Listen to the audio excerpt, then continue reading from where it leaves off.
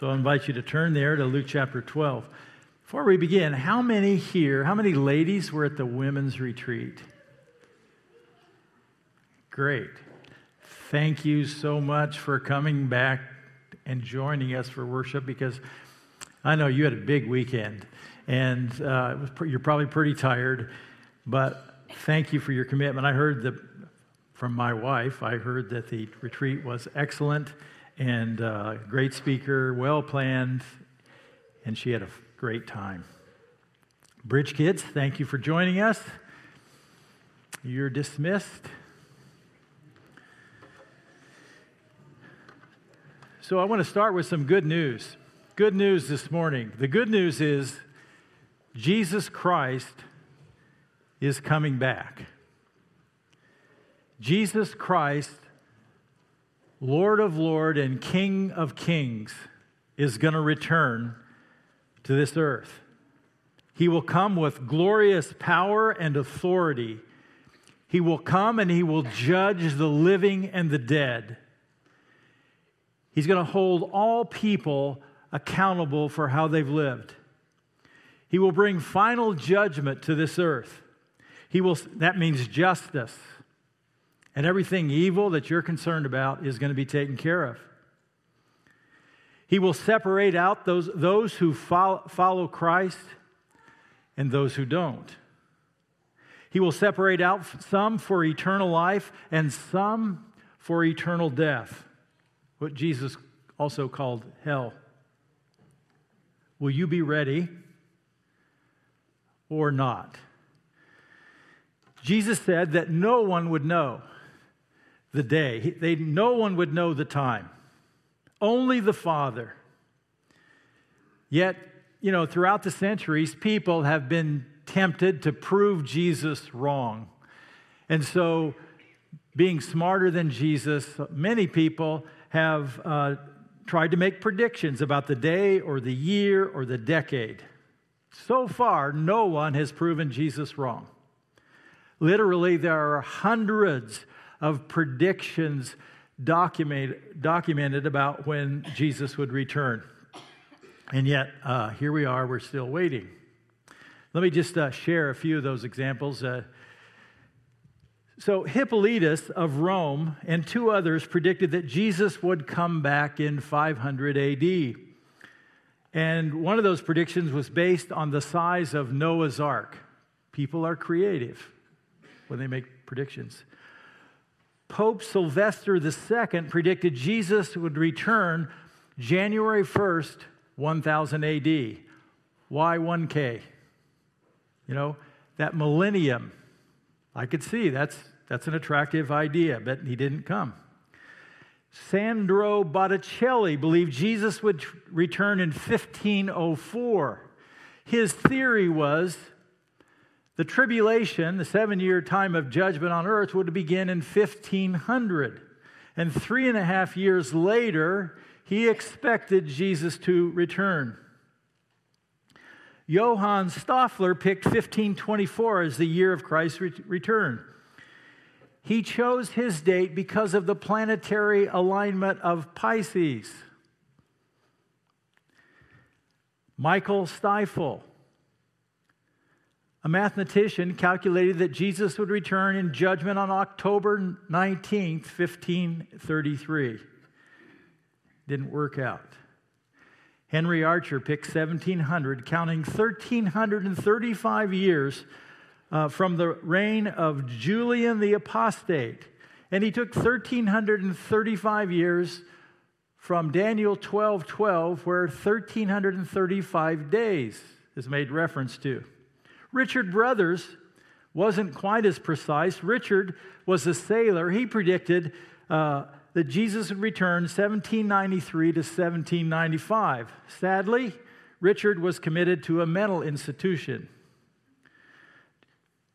Joanna Southcott, a 64-year-old self-proclaimed prophet, picks December 25th, 1814. She said she was pregnant with the Christ child. On December 25th, 1814, she died, and they discovered she wasn't pregnant. William Miller picked October 22nd, 1844. His followers, the Millerites, called this day the day of great disappointment. Some of the Millerites went on to establish the Seventh-day Adventist Church. Charles Taze Russell chose 1874 as the year of Christ's return. Russell was the first president of the Watchtower Society of the Jehovah's Witnesses. Jehovah's Witnesses as a group picked 1914 since 1874 was a no-go. Herbert W. Armstrong, who founded the Worldwide Church of God, also called the Radio Church of God, picked 1935. Then 1943, then 1972, then he picked 1975. And by the time he died in 1986, the church began to fold. One of my favorites is Edgar C. Whisenant, who thought the year of Christ's return was 1988. I remember as a pastor getting a free book in the mail. It was entitled 88 Reasons Why the Rapture Will Take Place in 1988. And by the way, I didn't order that book. But it was sent to the churches all over the country. Well, that one didn't work out. So, in 1989, he wrote his second book, and it was called 89 Reasons Why the Rapture Will Take Place in 1989. I don't think he's writing any more books. Now, there's just a ton of others. If you just go through history of the kinds of predictions that people have made. Jesus didn't tell us when he would return, but he did tell us a lot about when he comes back. And our passage this morning is the first time that Luke mentions this possibility in the story of the life of Jesus. So we're going to be Luke chapter 12, and we're looking at verses 35. We're going to begin with verses 35 through 40. I'd like to read the passage as we start. Luke chapter 12, verse 35. And here's what Jesus says.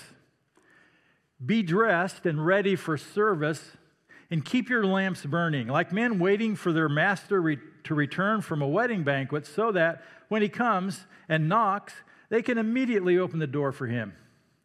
It will be good for those servants whose master finds them watching when he comes. I tell you the truth, he will dress himself to serve, will have them recline at the table, and will come and wait on them. It will be good for those servants whose master finds them ready, even if he comes in the second or third watch of the night. But understand this, if the owner of the house had known at what hour the thief was coming, he would have not let his house be broken into. You also must be ready, because the Son of Man will come at an hour when you don't expect him. But go ahead and make your predictions if you choose. Okay, first thing, be ready. That's what Jesus wants us to know. That's what he wanted all of his followers to know, is to be ready for this event. And verses 35 through 38, he starts with the parable of the servants waiting for their master. What do you need to know about Jesus coming back? Well, you need to be ready. This is the call for us, to be ready. He said, be dressed and ready for service, and keep your lamps burning.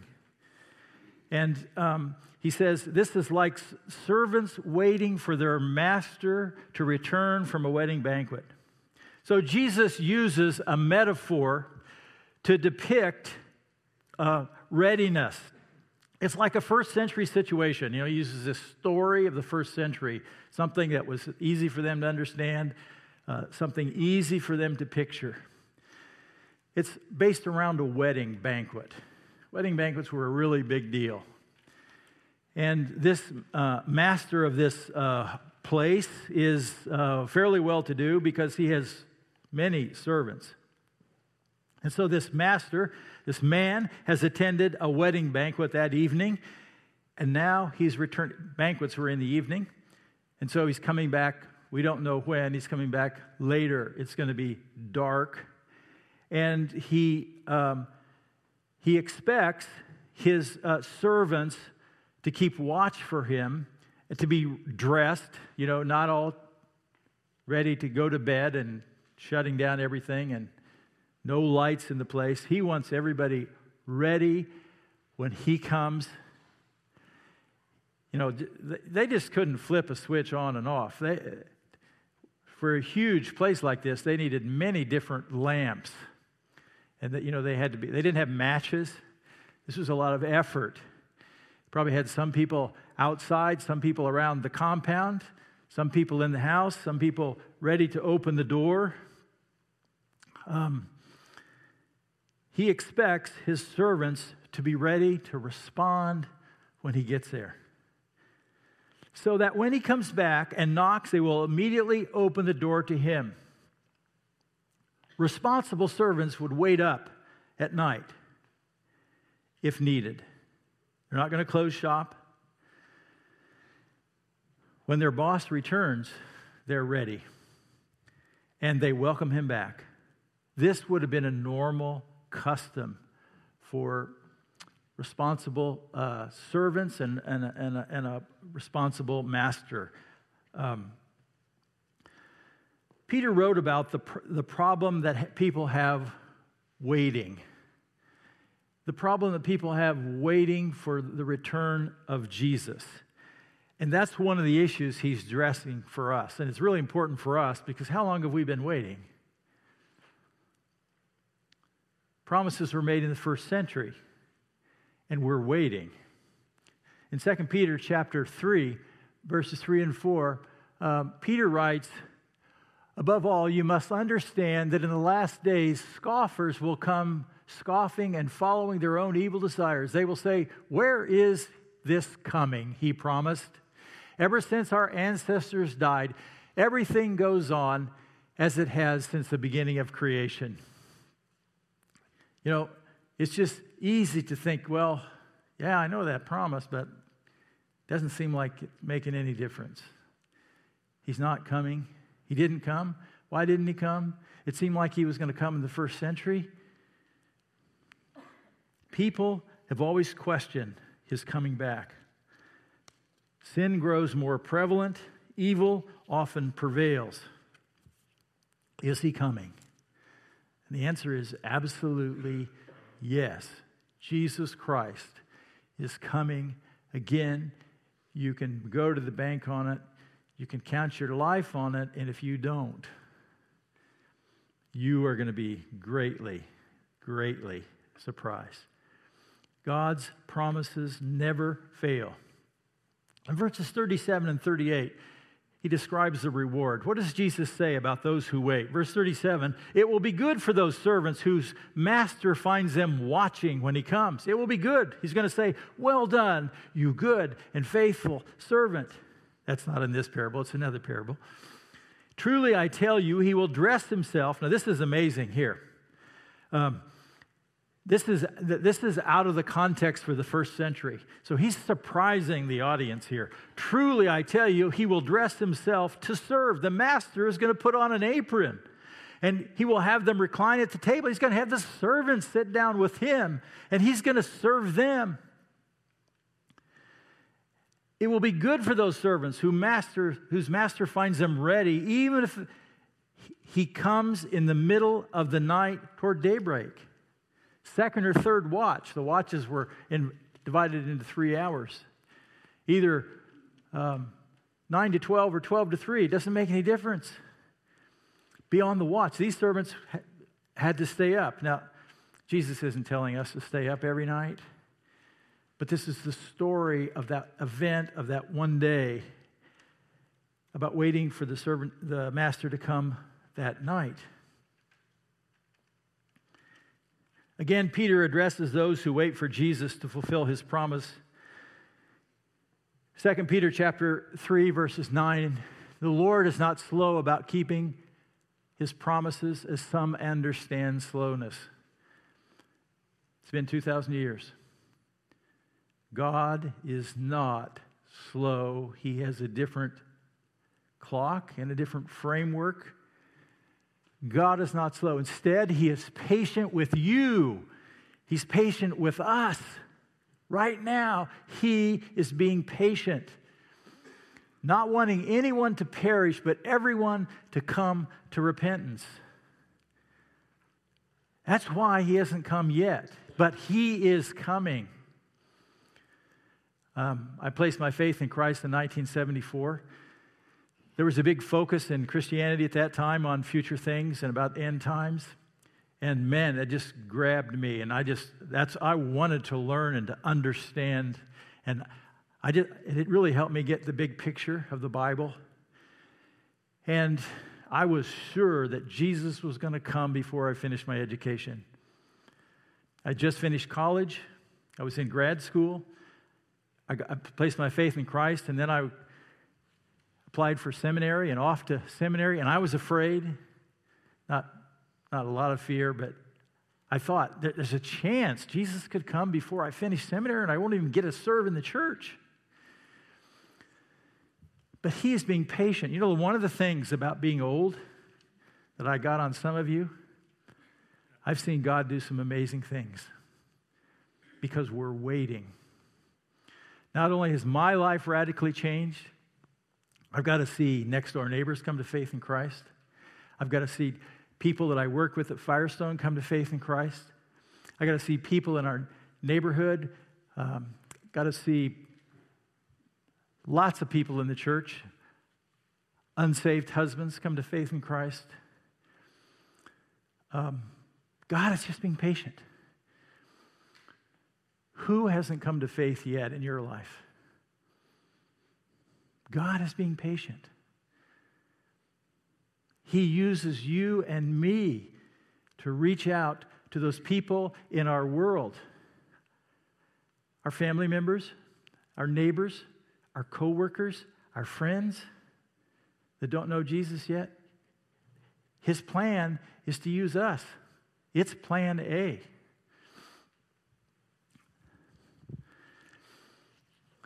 I think we have some more of the passage here. Verse 10, but the day of the Lord will come like a thief. That's a common, you're going to see it in a minute in this passage, but it's going to be like a thief. The Lord will come like a thief. It'll be a total surprise. The heavens will disappear with a roar. This is judgment. The elements will be destroyed by fire, and the earth and everything done in it will be laid bare. Since everything will be destroyed in this way, what kind of people ought you to be? You ought to live holy and godly lives. He's not saying perfect. Holy means to be set apart for God.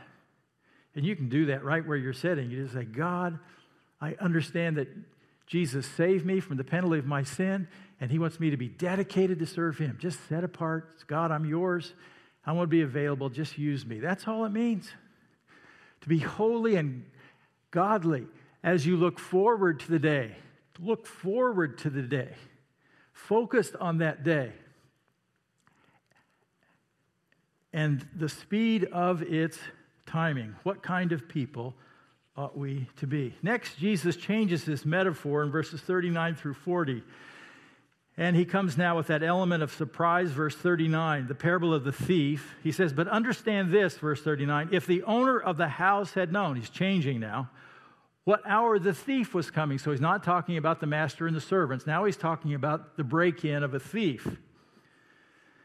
He would have not let his house be broken into. Now, by the way, Jesus is not a thief.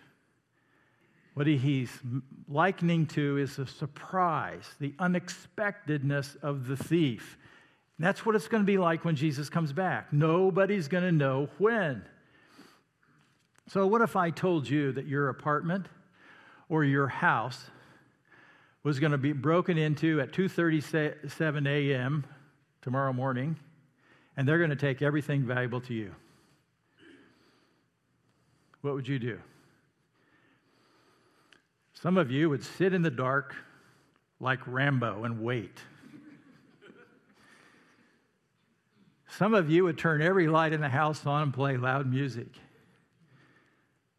Some of you would call the police and try to have a car sitting outside. But you would be ready if you believe me. You would be ready if you knew somebody was going to take everything valuable to you. And that's his point in verse 40. The call, be ready. You also must be ready, because the Son of Man will come at an hour when you do not expect him. And now he explicitly states what this is all about. This is about his coming back. The Son of Man is the term that Jesus most often used of himself. Jesus will come as a surprise. No one will expect him. And he doesn't need any of his followers trying to predict when it's going to come. It's not going to help anybody to try to make it. It's going to make a whole lot of people look silly. And that's what's happened over and over, even by well-intending, so-called godly leaders. And I didn't mean to intend that everybody on the list I read to you earlier were necessarily godly leaders, but there are some kind of crazy things that have happened through some well-intending members of the church. Jesus doesn't need anybody to predict when he comes. He needs his followers to be ready when he comes. Daniel the prophet pictures the Son of Man in Daniel chapter 7. That was the term Jesus just used of himself.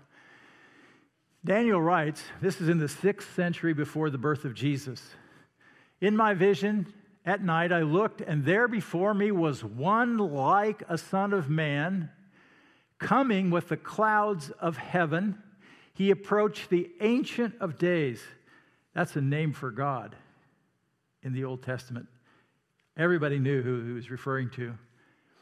So he's coming in the clouds, one like a son of man, and he approached the Ancient of Days and was led into his presence. Next slide. He was given authority, glory, and sovereign power. All nations and peoples of every language worshiped him. Now, wait, who is that? All authority. Of course, Jesus said that in Matthew 28, all authority has been given to him. His dominion is an everlasting dominion that will not pass away, and his kingdom is one that will never be destroyed, and there's only one kingdom like that, and that's Jesus' kingdom. And he's going to establish a kingdom on earth, and he's going to take us into an eternal kingdom forever. This is the Lord of Lords and the King of Kings. Is he your Lord? This is the one who died on the cross, and he paid the penalty for your sin. He was buried. On the third day, he rose again, and he ascended into heaven, and he sat down at the right hand of God, where he is right now. If you and I could go there to the right hand of God, we would see him, because he is there, literally, all right? Acts chapter 1, verse 11. Luke, when he records the book of Acts, writes this event that happened after the resurrection, happened right at the time Jesus ascended into heaven. Men of Galilee, they said, they were the angels present at the time. Angels appeared on many occasions around the life of Jesus, special messengers from God, supernatural. And God did those kinds of things to draw attention to his son. You know, they announced his resurrection. They announced his birth. It's really important. So here, angels, they said, why do you stand here looking into the sky? This same Jesus who's been taken from you into heaven will come back in the same way you've seen him go into heaven. He's coming back. And he told the disciples right on the spot, this is coming to pass. The same Jesus is coming back. He will come back in the same way. Zechariah tells us that Messiah is coming back to this location right here, the Mount of Olives. He tells us this in the book of Zechariah. And when he comes, at the second coming of Christ, when he comes to this earth, this place is going to split open. Supernaturally. One of the interesting things that happened I don't have the date on this one. It seems like it was in the 70s, that Holiday Inn wanted to build a hotel on this site. And they did their research and discovered there was a fissure underneath, that it wouldn't be safe to build a hotel on this site. And that place is just waiting for Jesus to return. And 20 years ago, Sue and I got a stand on that site where Jesus ascended.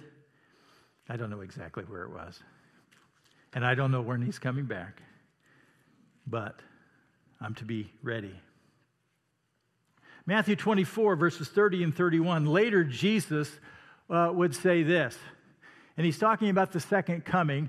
And he says, "Then will appear the sign of the Son of Man in heaven. And then all the peoples of the earth will mourn when they see the Son of Man coming on the clouds of heaven." This is Daniel 7, by the way. Son of Man, clouds of heaven, Daniel 7, 13 and 14. "With power and great glory." This is going to be an amazing, spectacular, supernatural event. It's going to be a light show like no one has ever seen. Next slide. And he will send his angels with a loud trumpet call, and they will gather his elect from the four winds, from one end of the heavens to the other. Jesus is going to bring out those who are Christ followers. He's going to separate them out, and he's going to take them to be with him and establish his kingdom. At the same time, the others will be separated out, not for eternal life, but for eternal death. Question is, will you be ready or not? We come to 41 through 48, and here Jesus' instruction is to be faithful and wise. This is what he wants, for us to be faithful and wise. The final section begins with a question, verse 41. Peter asked, "Lord, are you telling this parable to us or to everyone?" Now, if you know Peter sometimes got in trouble for what he said or for his timing. He just sometimes said the wrong thing at the wrong time. Sometimes he disappointed Jesus, but I'll tell you what, this is a good question. You know, put yourself there. You just heard him say this. Well, let me remind you, Jesus is outside teaching to a very large crowd. That included lots of people just trying to figure out who Jesus is and what's going on. Yeah, some people were there for hoping to see some big miracles. But also the religious leaders are there, the scribes and the Pharisees. And they are critics of Jesus. And they've been looking for weaknesses and ways to, belittle him if they can. Now, Jesus had just said he was turning, and recently last week that he was been turning and talking to his own disciples. So a large crowd talking to his disciples. He tells this story. Now Peter says, "Jesus, who is this for?" And so Jesus answers. And like Jesus often did, he answers the question with a question. So let's look at 40. Let's just read the passage, 42 through 48. The Lord answered, "Who then is the faithful and wise manager whom the master puts in charge of his servants to give them their food allowance at the proper times?" There's your question. "It will be good for that servant whom the master finds doing so when he returns. I tell you the truth, he will put him in charge of all of his possessions. But suppose the servant," and he then begins to beat the men servants and maid servants and to eat and drink and get drunk. "The master of that servant will come on a day when he does not expect him, at an hour when he's not aware of it, and he will cut him into pieces and assign him into a place with the unbelievers." Verse 47, "The servant who knows his master's will and does not get ready or does not do what his master wants will be beaten with many blows. But the one who does not know and does things deserving punishment will be beaten with a few blows. From everyone who has been given much, much will be demanded, and from the one who has been entrusted with much, much more will be asked." Okay.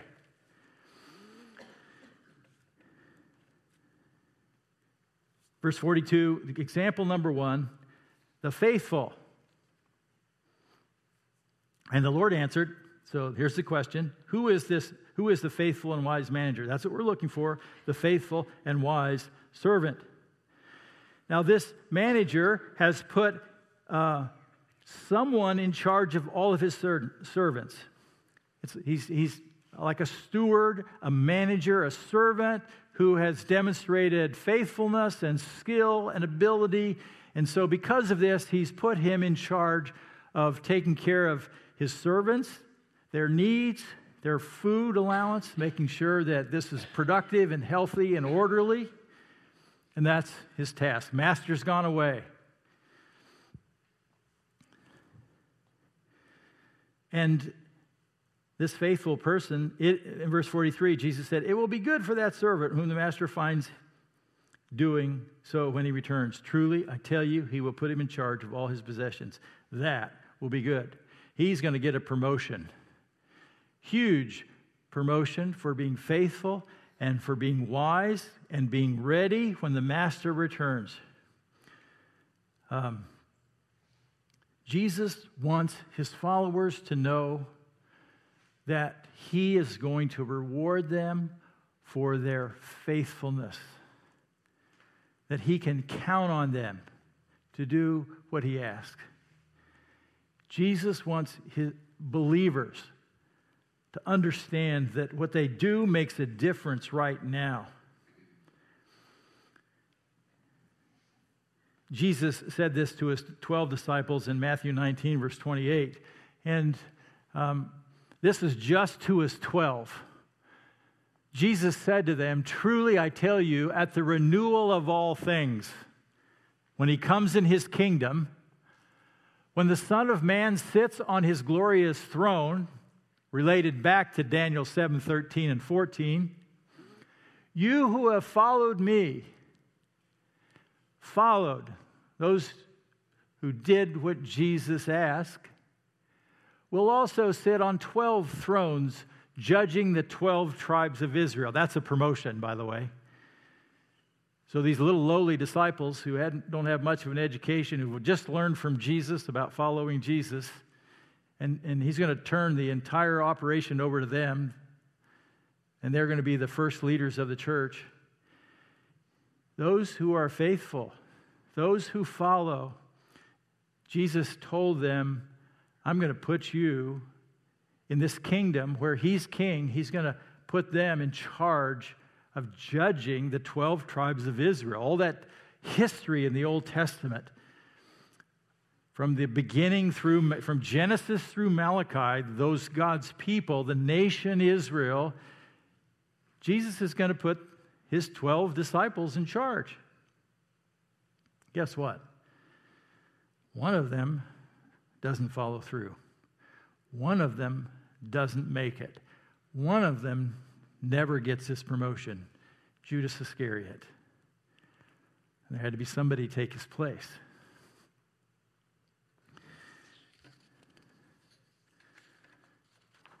In 2 Timothy chapter 2, verse 12, the Apostle Paul says this to Timothy. He says, if we endure, we will also reign with him. And what he's saying there is, if we are faithful and if we follow our master, there's going to be a promotion. And we're going to be given responsibility in his kingdom to reign with him. I don't know what that's going to be. I'm not planning on reigning over 12 tribes, I find joy in serving, and to think I'm not going to get tired in heaven, and it's going to be meaningful and significant and worthwhile, and there's going to be responsibility. If we disown him, he will disown us.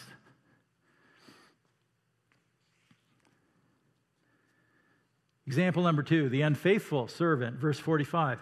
This is the second scenario with the same servant. The first one is about the one who is faithful and wise. This is the same servant. This is, what if this servant is not faithful and wise?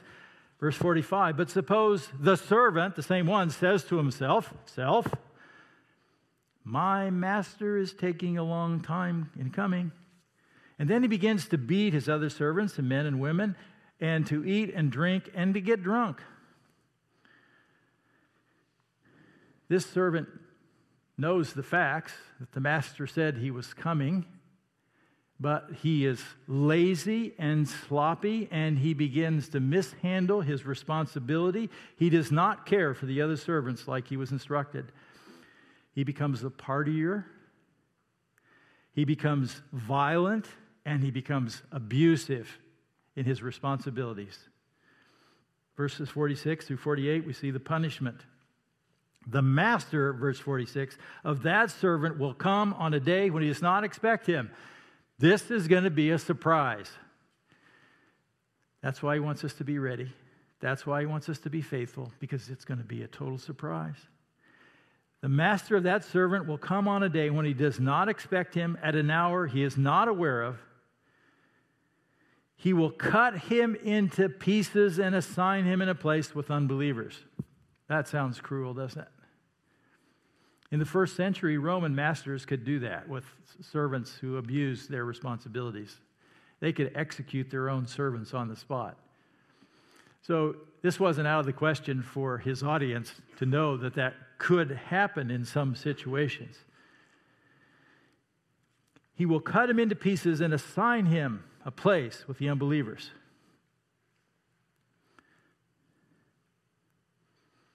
Jesus turns his metaphor from this servant over the household to the kingdom when he said he will assign him in the place with the unbelievers. He is now not talking about that story. Now he is jumping into the spiritual realm and the kingdom of God. And he's talking about someone who will be cast into hell. As I would see this person was never a follower of Christ, even though he tried to pass himself off, attached to God's people. Remember the audience here. It includes the religious leaders of Israel who were responsible for God's people. They were given the Old Testament scriptures. They knew what their job was. They knew the Word of God. They knew about the Messiah coming back. And they are not paying attention to what's happening right before them. When the Master returns, he is not going to be happy with them. One of the dangers for us when we come to a passage like this where Jesus is telling a story, we want to theologically try to figure out where everybody fits. Is this a believer? Is this not a believer? Is this a believer who's struggling? Is this a believer who's walking with God? Jesus didn't always give those options. What Jesus wants is people to be ready and to be faithful, not to figure out how bad a Christian can be and still be saved. That's not what this is about, and that's where our temptation goes. We want to slip people into the kingdom because we hope that that's true.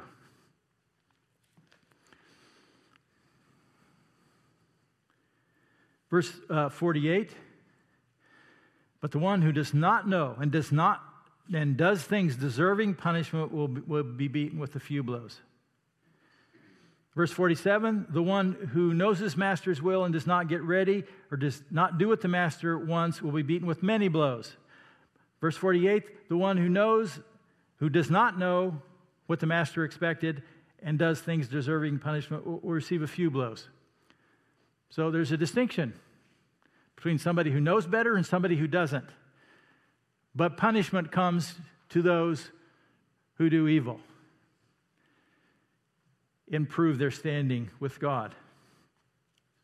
Revelation 20, verse 15 reminds us, if anyone's name was not found written in the book of life, he was thrown into the lake of fire. This is final judgment. This is the end of all things. There's no other recourse after this. This is eternal punishment. This is the worst possible scenario for anyone. Jesus called this hell. And you know what? We just take that for granted sometimes. We just think about We want to be good Christians. We want to live the good Christian life. We want to be happy. We want to have nice things. We want to be good people. But there's a whole lot more than Jesus intended than that to serve in his kingdom. He gives a warning in verse 48.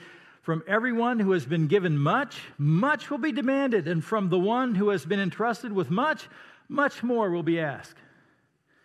This is us. We have much more than anybody in the history of the world. We've been given much. We've been given wealth. We've been given the best health care in the world. We've been given freedom of speech and freedom of opportunity to share the gospel. And yes, sometimes we get a little mild persecution when somebody doesn't like us. We have freedom. We have access to God's Word. We have free access to God's Word. We have free access to study God's Word, tools that are free.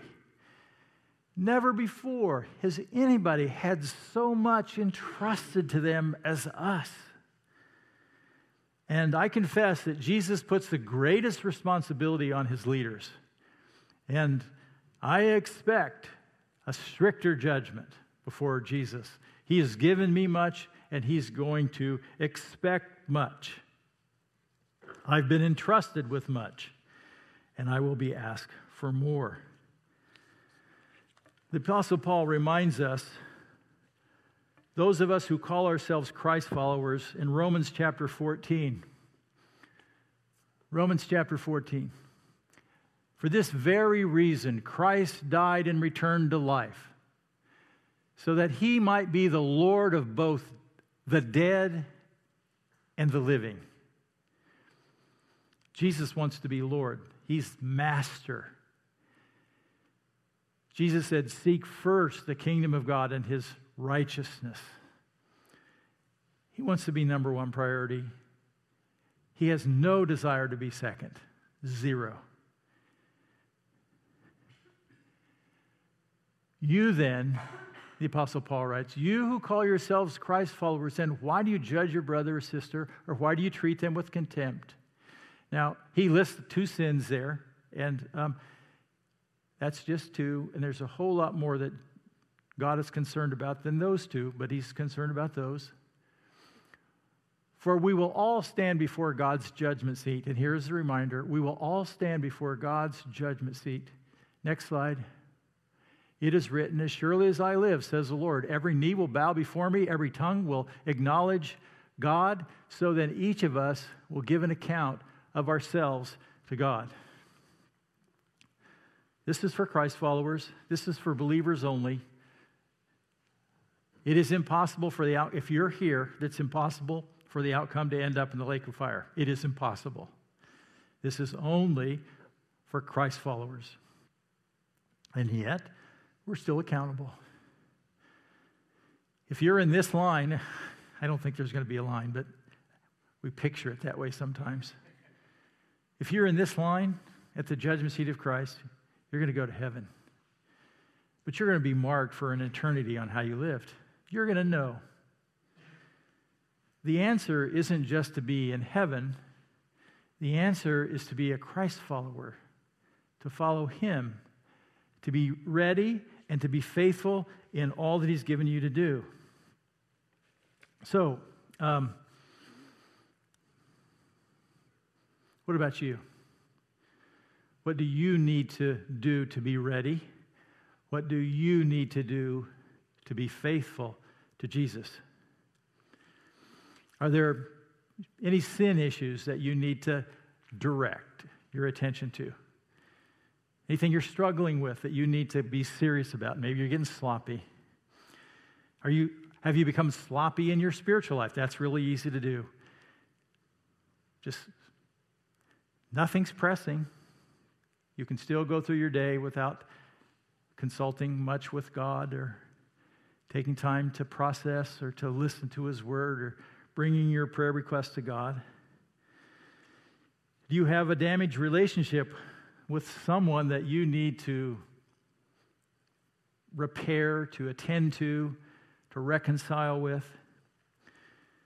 Do you have a need to grow in generosity? You've been given much, but you haven't learned much about generosity. Do you need Jesus to take charge of your speech because you get pretty sloppy with how you say things to people?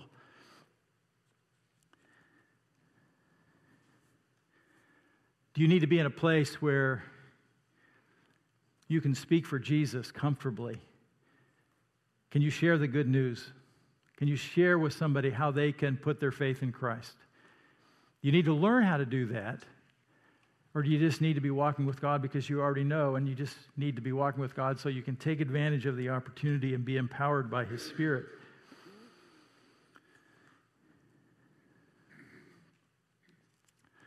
Are there family members or co-workers or friends or neighbors that you need to be praying for? Because they don't know. They don't know about this day, or they don't believe it. But you know it. Will you help them be ready? Has God laid somebody on your heart? Let's stand and close our time with prayer.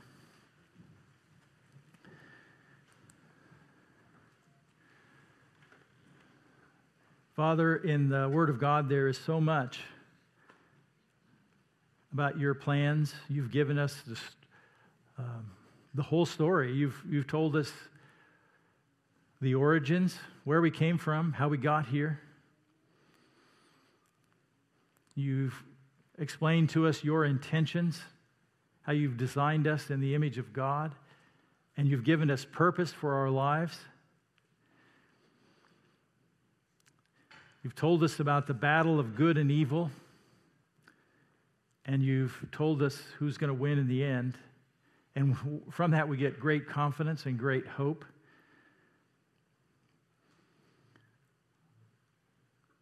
And Lord, may we be reminded today in a serious way that Jesus is coming again, and it really makes a difference, and He cares about how we respond to Him. And so, God, help us to be ready.